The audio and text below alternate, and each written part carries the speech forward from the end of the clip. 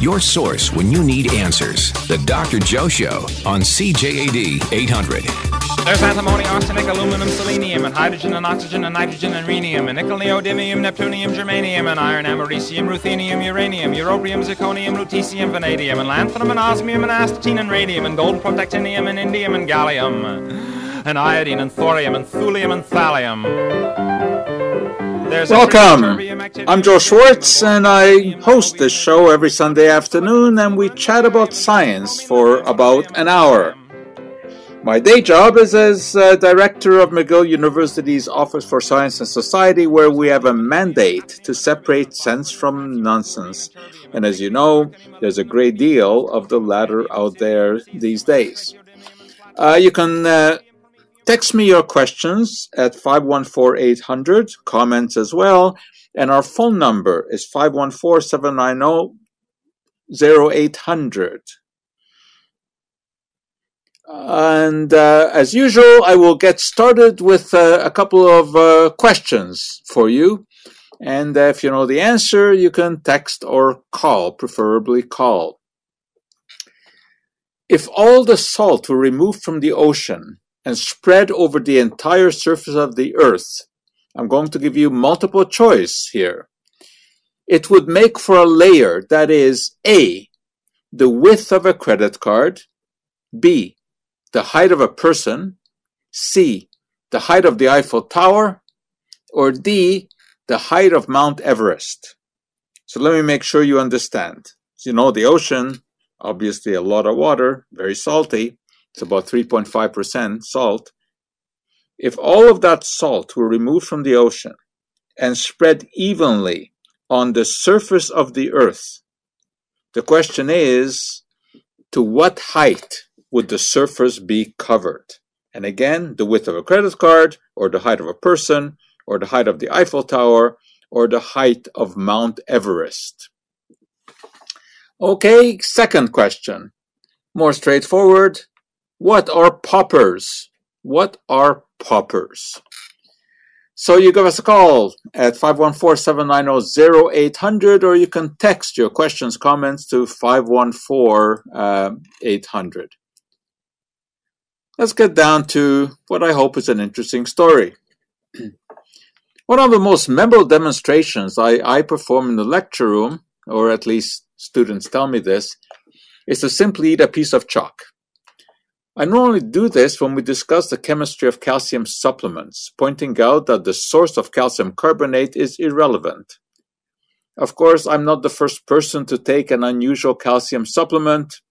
That honor belongs to Cleopatra, the Egyptian queen. As recorded by the Roman historian Pliny, sometime during the 1st century BC, the Egyptian queen wagered her lover, Mark Antony, that she could invite him to the most expensive dinner in history. Now, Mark had some pretty elaborate meals, so he agreed to this bet. And then the appointed moment came. Antony saw a table set with nothing but a goblet filled with a clear liquid. He undoubtedly sensed victory and the spoils that would surely follow. As the Romans' anticipation grew, Cleopatra carefully removed one of her huge pearl earrings, crushed it, and dropped the powder into the goblet. The liquid, which actually was vinegar, fizzed impressively as the bits of pearl dissolved. The queen picked up the goblet and triumphantly drank the potion. She had indeed consumed the most expensive dinner in history. The pearl was worth as much as 2 million ounces of silver. By this act, Cleopatra may also have been the first woman to make use of dietary calcium supplements. Okay, let's get down to the chemistry here. The chemical reaction involved is really straightforward. Pearls are composed of calcium carbonate. That's also the basic component of limestone, of chalk, and of antacids, such as Tums. When calcium carbonate reacts with a 5% solution of acetic acid, that of course is vinegar, a compound called calcium acetate forms, along with carbon dioxide. That reaction takes time, but in theory, the pearl could have dissolved in vinegar, and if the resulting calcium acetate solution were consumed, it really would have made for a very expensive beverage. So when calcium carbonate reacts with acetic acid, it forms soluble calcium acetate. That reaction actually was even featured in a plot of the old television show The Avengers. Some of you, of course, are senior enough to remember that. Mr. Steed and Emma Peel. Great show. Well, somehow a famous pearl accidentally falls into a glass of red wine and dissolves in an episode of that show. That is unlikely, unless it is really, really, really bad wine in which the ethanol has oxidized to acetic acid. Anyway, our Queen Cleopatra had other tricks up her sleeve besides dissolving pearls in vinegar. She used to bathe, so the legend goes, in donkey's milk. This may not have been as nonsensical as it sounds, providing that the milk was sour. For spoiled milk contains lactic acid, and that is what we call an alpha-hydroxyic acid, or ALA, which may actually erase some wrinkles. Alpha-hydroxy acids can peel away the top layers of the skin, exposing the fresh, younger skin below. Tartaric acid found in wine serves the same purpose, thereby perhaps explaining the 18th century French courtesan's penchant for bathing in Chablis. Sugarcane also contains alpha-hydroxy acid, called glycolic acid. Could this then be the reason for that age-old Polynesian practice of rubbing the skin with sugarcane? If an ALA is to have an anti-wrinkle effect, concentrations are important. People have reported success in erasing fine wrinkles after a few months of daily treatment if the concentration of the ALA cream is at least 8%. Alpha-hydroxy acids are non-toxic. Furthermore, they do not sensitize the skin to sunlight like retin A, and that's the other effective wrinkle-removing product, which of course is available by prescription. There are suggestions that alpha-hydroxy acids actually work best in combination with retin A. Well, should you contemplate following in Cleopatra's footsteps and plunking yourself in a leisurely bath of donkey milk, you would need the riches of an Egyptian queen. Donkey milk goes for about $40 a liter, and you'll have to travel quite a distance to find it.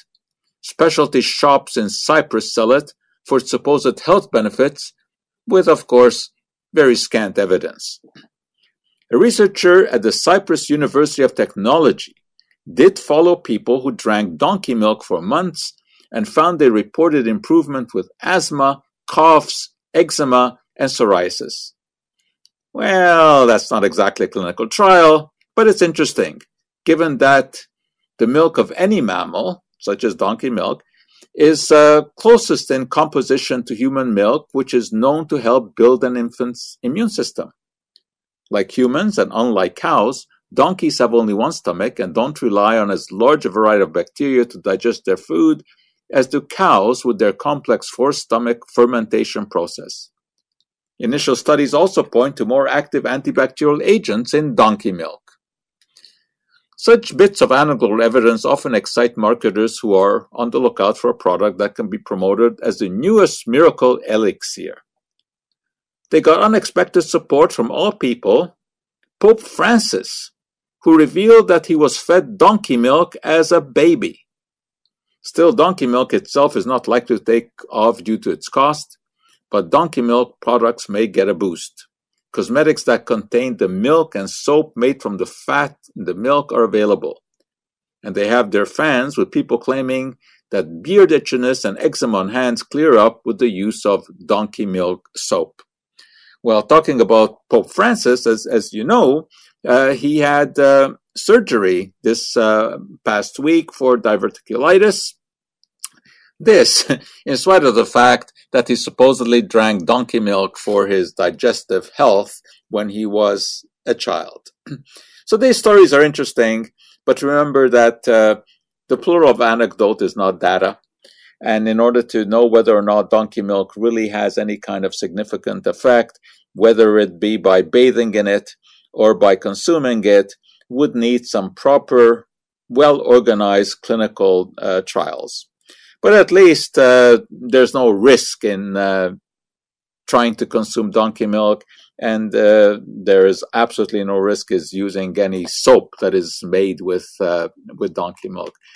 As far as the original story about Cleopatra and the pearl dissolving in vinegar to win that bet with Mark Antony, or her taking a bath in donkey milk, whether or not that really happened is virtually impossible to say, because although Pliny, of course, is recognized as one of the top Roman historians, we also have to remember that a lot of the reports in those days were based on word of mouth, hand-downs. And when Pliny wrote these stories, he was recounting events that happened long before he wrote them. And as we well know, any of you who have played telephone when you were young, when you whisper something into one ear and it goes through a few people, by the time it has passed on through several people, the story has changed. So these verbal hand-me-downs are always suspicious. But nevertheless, they can make for a good story, as you have heard. In any case, it is time to take a little bit of a break. We will check traffic and be right back.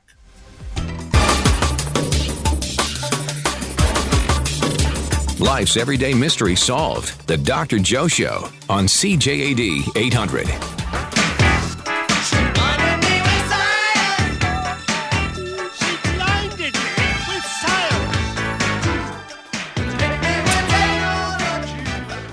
We can always rely on one of our listeners, Nick, to come up with interesting questions. He wants to know if rubbing a pearl against their front teeth can attest to their authenticity. There actually is something to that, because real pearls, which either natural or made by putting a piece of sand into an oyster, tend to be more gritty on the surface. So when you rub them against your teeth, not against the edge, because that will cut into the pearl, but on the surface of the tooth, you can feel whether it's not gritty, because costume jewelry pearls are very smooth, and you would tell a difference. But really, if in doubt, it's only a gemologist that can know for sure. Then there's a question of this story that many of you have heard of, this accident at a aqua park, where the park had to be evacuated because people were getting sick. And the question is, what happened there? Well, we don't know for sure, but it seems that it was someone inadvertently or just mistakenly mixing sulfuric acid solution with bleach. Anytime that you mix any kind of an acid, whether it's sulfuric acid, hydrochloric acid, or even just vinegar, with bleach, which is calcium hypochlorite, you will liberate chlorine gas, which is highly toxic. And I suspect that is what happened there, because both sulfuric acid and bleach are used in the treatment of pool water, although not at the same time. And if you mix these two together, you can get chlorine gas. I suspect that is what happened, but we don't know yet for sure. We have to wait until more news emerges. All right, let's just go to the lines for a moment here, see if anyone has an answer to my questions. And Mike was first online. Mike? Dr. Joe, I love your show, buddy. You're a genius, but it's so interesting. I was going to call my daughter in Ottawa. I'm in Dorval, and my daughter is going to have to wait because your show suddenly came on. Anyway, I would believe the question about the amount of salt in the oceans, sir? Yes. It's at least the height of Mount Everest. No, it is not Mount Everest. Mount Everest is, of course, extremely, extremely high, right? Mount Everest is, what is it, 29,000 feet? Yeah. No, it is not quite Mount Everest. Oh, I think I know the one, but it's not my turn anymore, right? On that question. Exactly. So that's it. You've had your shot. Go call your daughter, but only after the show. Yeah. When are you going to come up with the other question? About the, what was that one? About the What The are poppers? Yeah. Well, I'm waiting to get an answer from a caller. I think I know. Okay. Okay, Go ahead. they're a form of crystal methadone in a way. Like, there's a type of speed. People took them as pills way back. I heard about them in the 50s. And a popper is a pill you pop in your mouth, and it's like a hit of speed. So you feel like euphoric feeling for, say, the afternoon. I don't know how long poppers work for. Okay, I'll kind of give you that, even though you have the wrong chemical. Popper I'm not it's talking actually about crystal methadone in it, but it's like a speed of some kind. okay. So let me tell you what it is. Oh, certainly. So the term popper is it's slang for it's a class of drugs that are related to alkyl nitrites. So that's the class, alkyl nitrites. Mm-hmm. And the most widely sold one is isoamyl nitrite or isopentyl nitrite. Mm-hmm. And these are the same chemicals that are used by people who suffer from angina because they're vasodilators. And very often they are used hoping to get better sexual performance. And they're very, very dangerous to take if you don't have the medical condition that I talked about. And these are sold sometimes as deodorizers or as leather polish.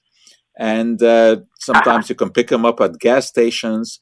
And what they do is they cause an involuntary smooth muscle relaxation in the throat and in the anus, which is sometimes why they are used, And anyway, it's very dangerous thing to use, but people looking for some extra sexual activity will sometimes rush into doing this, but do not do it. Do not pop anything. All right, so that's it. That's the problem. It's very okay. Talking about it. So you kind of were on the right track there. But we'll go to William, see what he has to say. William. Yes. Good afternoon, Dr. Schwartz. I have two questions. The first question is, how do catalysts work? And the second question is, are there negative catalysts?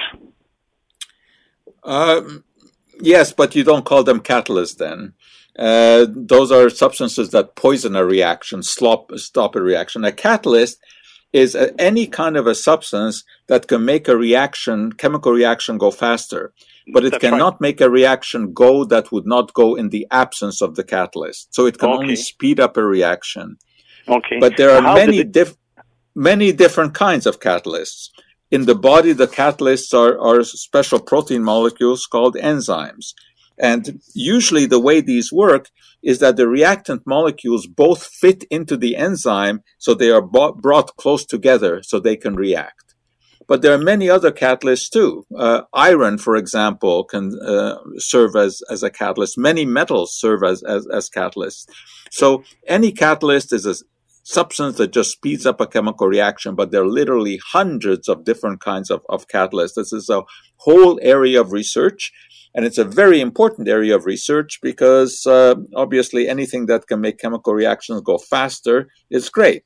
One of the best examples of this is in the stuff in your car, in the platinum, for example, that is used in order to break down gasoline so that you don't get pollutants being spewed out. And these so-called catalytic converters in your car do exactly that. They speed up the chemical reactions that will take the byproducts of combustion and convert them to carbon dioxide and water. So it's a very interesting area of research. And as I said, in the body, it's mostly proteins called enzymes. Outside of the body, catalysts tend to be metallic. All right, let me replace let me replace the questions that got answered by a couple of others. What is the connection between Thomas Edison and the original Yankee Stadium? So I'm looking for the connection between Thomas Edison and the original Yankee Stadium. And here's another one for you. Why, according to a video circulated by the manufacturer, do Ritz crackers have a scalloped edge? why do they have this particular edge on Ritz crackers? And of course, we still have the salt question out there. We have eliminated one answer, so it's not Mount Everest. So we are left with width of a credit card, height of a person, or the height of the Eiffel Tower. You're listening to the Dr. Joe Show. We will check CTV News and be right back. Science you can use. The Dr. Joe Show on CJAD 800. Do you look upon the universe with wonder in your eyes? Do you tingle with attention when you're taken by surprise? If a problem should perplex you, does it put your brain in gear? Then you're ready for adventure on the science frontier. All right, let's talk COVID a little bit, because we have to. It is still with us, and there's a question that seems to come up every week. Someone wants to know, how come that the daily COVID count is actually higher than on this date last year when nobody was vaccinated? Well, that is actually not so. What you have to look at are two things. First of all, the number of hospitalizations. That's the critical thing, and the number of deaths. Hospitalizations, if you're following the data, are way, way down. And we've had virtually no deaths during the last week. Compare that to last year. But in any case, what you really have to look at is not the number of positive tests, but the percentage of positive tests. And the number of tests that are being carried out now and last year are not the same. So, the more testing you do, obviously, the more data that you can collect. But if you take a look at percentages, it turns out that the number of positives relative to the total number of tests that are being carried out, that are being seen now, are way down. But anyway, that's not the important thing, because a positive test doesn't necessarily mean that someone is symptomatic. What we are really looking for are serious symptomatic cases, and those are way, way down. And deaths, of course, are way down. It means that the vaccines are working, and we need to get even more people vaccinated. Now, another question comes up on whether or not someone who has already had COVID but is not vaccinated, can they still transmit the disease? Well, once you have had the disease, you have antibodies to it. So while you have antibodies, you're not likely to transmit. However, just because you've had COVID doesn't mean that you cannot be reinfected. And that's the scary thing, that it is possible to have had COVID, or in fact, even to be vaccinated and to be reinfected. Now, originally, there was a greater worry about this reinfection because it seemed that there were a lot of positive tests among people who already had an infection. But it turns out that you can get a positive PCR test when you still have non-infectious viral RNA, and that can sometimes linger for a while after an infection. But legitimate reinfections after someone has already had COVID are at most 2%, which is a very, very low percentage. Something else that has come up very interesting recently is the possibility of treating COVID with a fecal transplant. Well, I don't want to belabor this point too much because it's only based on 2 cases, but it's a rather interesting observation. People who suffer from C. diff, which is usually a hospital-acquired infection, very serious, and there are many treatments available with antibiotics, but fecal transplants have been explored. That is to repopulate the gut with so-called beneficial bacteria from a donor. So a healthy donor's fecal matter is processed, and then it is introduced into the gut through the renal portals of someone who has C. diff. Well, it turns out that there were these 2 cases where people were suffering both from C. diff and also had COVID-19 symptoms. And after they got the fecal transplant, the COVID-19 symptoms disappeared. Well, what this means is that somehow there's a connection between the microbiome, that is, all of these bacteria that are found in our intestine, and the immune system. And this, of course, is not a new observation. We know that there's a connection between immunity and the microbiome. But here we have some experimental evidence that somehow repopulating the microbiome with healthy bacteria not only helps with C. diff, but also with COVID-19.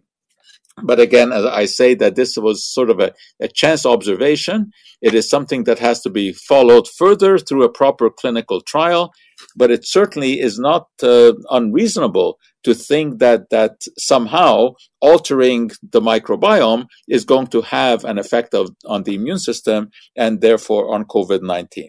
But obviously, this is not yet something that can be tried. So I'm not trying to give false hope to someone who has COVID-19 symptoms and suggest that they go for a fecal transplant. But this is something that does need to be further explored. Let's go to the lines and Joshua. Okay, I think that we've lost the callers, maybe because the question has been answered. Well, we eliminated the Mount Everest, but we're still left with the other three. But one of our communicators on text has answered that, and indeed, the layer of salt would be as high as the Eiffel Tower. Now, think about that. That's pretty impressive. I mean, the surface of the Earth is pretty large, right? Just think about that. And imagine that whole surface covered with salt to the height of the Eiffel Tower. That is a lot of salt. That's the amount of salt that we have present in the ocean.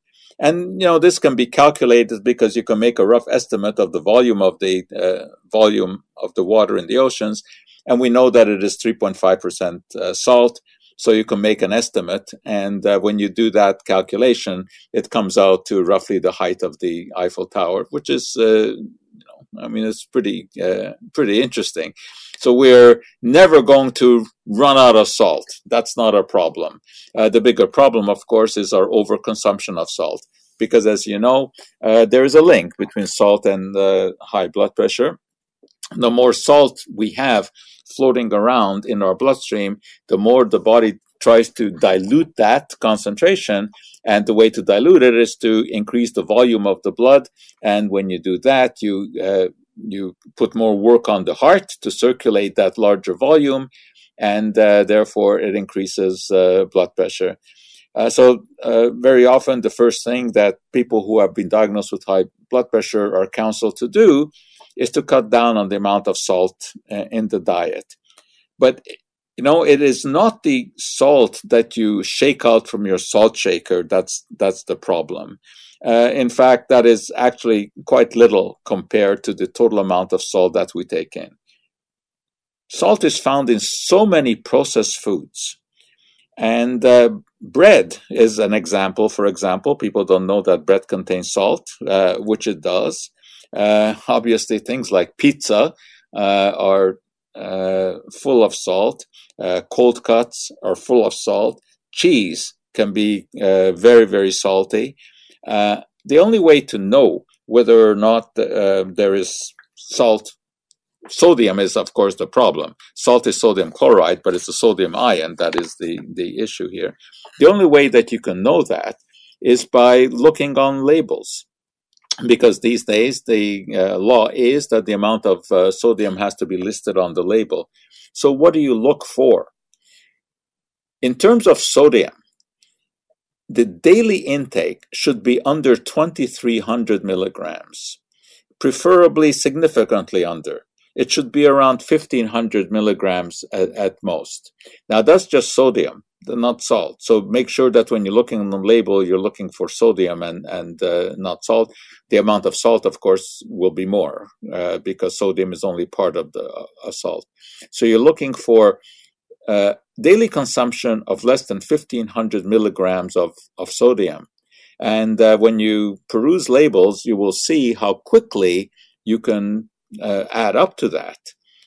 Because, as I said, it is found in all kinds of foods. All right, so we've still got a couple of questions hanging out there. What is the connection between Thomas Edison and the original Yankee Stadium? And why, according to a video circulated by the manufacturer, do Ritz crackers have a scalloped edge? If you know the answer to that, you give us a call at 514-790-0800, or you can text to 514-800. Right now, we're going to check for traffic. You're listening to the Dr. Joe Show. Your source when you need answers. The Dr. Joe Show on CJAD 800. We are born to do science. A baby can do it and so can you. We are born to do science. Just figuring out what's true. You know, one of the most disturbing things in science is fraud. And it happens. You were all familiar, of course, with Andrew Wakefield and his fraudulent paper linking vaccination to autism. But now there's a concern about COVID-19. You know, there's been a lot of talk about ivermectin, which is a drug that has been traditionally used in animals for treatment of parasites. But there is a belief that it is also an almost miraculous medicine for COVID-19. And it's been popularized all over the internet, especially by people like Joe Mercola, who runs a very large and very bad internet site. But now the disturbing thing is that the study on which that advice has been based looks like it was fraudulent, and it has been withdrawn from publication. This was a study that was carried out by a group of doctors in Egypt with the title Efficacy and Safety of Ivermectin for Treatment and Prophylaxis of COVID-19 Pandemic. And it seemed to be a very, very interesting study on face because they recruited over 400 people who had COVID-19, and they contacted about 200 of their close contacts and supposedly randomly allocated them either to get ivermectin or a placebo. And surprisingly, the study found that people treated with ivermectin were 90% less likely to die than people who got the placebo. Now, if that were true, this would be an amazing, amazing medicine. It turns out that there are many, many questions about this study, including the possibility that this study never took place, that is totally fraudulent. Now, I can't get into the details, but of course the details have now been published of why the belief that this is fraudulent. Experts have looked at the data and found that it doesn't really make sense in terms of the calculations that were done. Also, the introduction has been shown to be at least partly plagiarized from other places. The standard deviations that they calculate from the data don't make any sense whatsoever. Some of the patient data seems to be duplicated so that some people are being counted twice. There are many, many questions about the way the data is put together, and a number of experts now have perused this and have concluded that at best there are many, many mistakes that were made in coming to the conclusion, and at worst, the paper is totally fraudulent, and the study actually never even happened. And the paper was withdrawn, quote, for ethical considerations. This is something that we now have to follow up quite carefully because there are many, many people around the world who are being treated with ivermectin based essentially on this study, because this was the largest study done on ivermectin. And it is being promoted also by many of the right-wing groups, and suggesting that pharmaceutical companies want to keep this ivermectin treatment under wraps because it is so cheap and they can't benefit from it. And now it turns out that this treatment is most likely to be fraudulent. There are a lot of people who are concerned about intestinal gas, right? And especially after they've eaten traditional gas-producing foods like cabbage, kale, broccoli, beans, and even some fruits. And that's because these foods contain some specific carbohydrates like raffinose, stachyose, or sorbitol, which defy digestion, but they are readily consumed by bacteria in the gut, and these bacteria then spew out gases. So to reduce this effect, carminatives come into play. And that's from the Latin word carminare, which means to cleanse. And indeed, what you want to do is cleanse these substances from the intestine, the substances, that cause gas. There's a lot of anecdotal evidence about carminatives, and even some clinical trials. There are numerous herbs that are reputed to have anti-bloating properties, with peppermint and dill ranking high. There are a couple of mechanisms usually postulated, both revolving around the essential oils of these plants, which are mostly terpenes like menthol or thymol. And in this context, essential doesn't refer to importance, but rather that they make up the essence of the plant. The one idea is that these essential oils interfere with the surface tension of water, and therefore they allow, when bubbles form, they allow the bubble to pop more easily. So whenever a gas bubble tries to form, because the surface tension of the surrounding water has been altered, the bubbles pop. The other possibility is that these essential oils lead to some relaxation of smooth muscles, such as we have in the anal sphincter, which means that there is no way for large amount of gas to build up, because slowly the gas is being released because the sphincter muscles are in a constant state of relaxation. Anyway, there are commercial products like simethicone that reduce surface tension, but there are also these plant products like oil of peppermint, dill, ginger, fennel, and cardamom, which are very popular. And those of you who have kids will remember gripe water, and that commonly contains essential oils. So that's the story here. And you may have heard the possibility of adding dill seeds to your cabbage while cooking to avoid gas formation. So there essentially could be something to this, because essential oils of the dill are liberated with heat, and they may have a flatulence reducing effect. We're almost out of time here, but let me try to squeeze in Al. Hi, Al. Hi, Dr. Joe. Thanks for taking my call. Joe, you mentioned, Dr. Joe, you mentioned a little earlier about salt, and that tweaked my interest. So I went in the pantry where I found a box of Sifto table salt, and I read the nutritional facts label as well as the ingredients, and I'm a little confused. And here's my question: when it comes to ingredients, it states that there is salt, calcium silicate, sodium trisulfate, and potassium iodide. Well, that's fine, but then the nutritional facts goes on to state that per 1.5 grams serving, or a quarter teaspoon, there is 0 fats, 0 calories, 0 protein. That's all well understood. However, this is where I'm confused.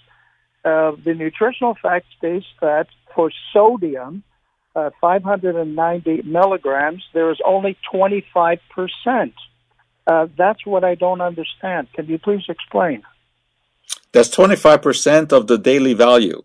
And as I said earlier, 2,500 milligrams is what is normally regarded as the daily value, the maximum amount that you should take in. So if you look at the 500 or whatever, that's about 25% of the daily value. But I think that daily value is actually too high. I think we should be taking in less salt than that. Okay, so anyway, we're almost out of time here. The Ritz cracker question hasn't been answered by a caller, but someone texted me the correct answer, and that the supposition is that turned sideways, the cracker can be used as a saw to saw into cheese, a thin slice of cheese, so that you can divide this slice of cheese carefully and put it on a Ritz cracker. Anyway, that's what the Ritz company says. But we are smack out of time. We'll be back with you same time next week with some more interesting stuff. And those of you who want to be on my mailing list for my daily 3-minute videos, you text me at joe.schwarz@mcgill.ca. That's joe.schwarz@mcgill.ca, and I'll put you on the mailing list. Otherwise, we will see you same time, same station next week. Until then, I'm Joe Schwartz, hoping that all the chemistry in your life comes out just right.